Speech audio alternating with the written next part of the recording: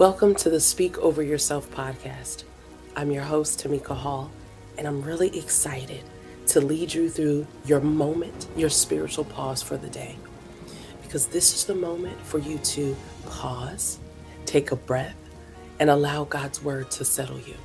And it doesn't matter when you choose to do this in your day, God's word is going to do just that. It will settle you. Now, there's something amazing that takes place at the beginning of the week when we allow ourselves to be focused on the goodness of God and focused on His thoughts towards us and how much He loves us. This is our time to go before God empty, unashamed, 100% ourselves. We don't have to cover up anything. We don't have to pretend to be someone that we're not, because God knows exactly who we are and He loves us for it anyway. And today we're talking about God's love. And I don't know about you, but when I think about the fact that God, He created the sun, the moon, the stars, the heavens and the earth. He literally planted the oceans and told them where they could and could not go. God could have created anything, and yet He created you and me. He could have created anything. He could have loved anything. He could have given anything life, but He gave us life, and He wants to be part of our life. Who would love a God like that? And if for any moment you've ever felt unloved, felt like God did not have a purpose for you, then today's podcast is especially for you.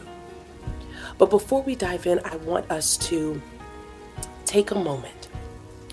I want you to breathe through your nose, and then you're going to breathe out through your mouth. So take a deep breath in. 1, 2, 3, 4, and let it out through your mouth. 1, 2, 3, 4. Now give yourself a really big hug. Grab yourself really tight. Take a deep breath in. 1, 2, 3, 4, and let it out through your mouth.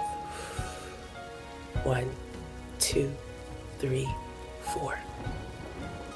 I think we're ready. Did you know that a perfect love exists? I remember being ridiculed as a young woman and even told that I was going to be prayed for because I was looking for a perfect love. And I never realized that the love that I sought was always right before me. 1 Corinthians 13, 4 through 7 speaks of that perfect love, and it comes from our Heavenly Father. Love is patient and kind. Love is not jealous or boastful or proud or rude. It does not demand its own way. It is not irritable, and it keeps no record of being wronged. It does not rejoice about injustice, but rejoices whenever the truth wins out. Love never gives up, never loses faith.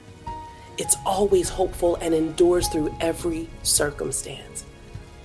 And when you experience a love like that, and when we understand that God loves us just like that, then we can go through life and not have fear. Because when you're loved like that, you can best well believe that you're going to be protected, that your cares are going to be taken care of. 1 John 4 and 18 says, such love has no fear, because perfect love expels all fear. If we are afraid, it is for fear of punishment, and this shows we have not fully experienced His perfect love. When you've experienced the perfect love, we can be secure in God's love, because nothing can separate us. I've been betrayed, I've been used and abused. People have used me for their gain, but God has never used me.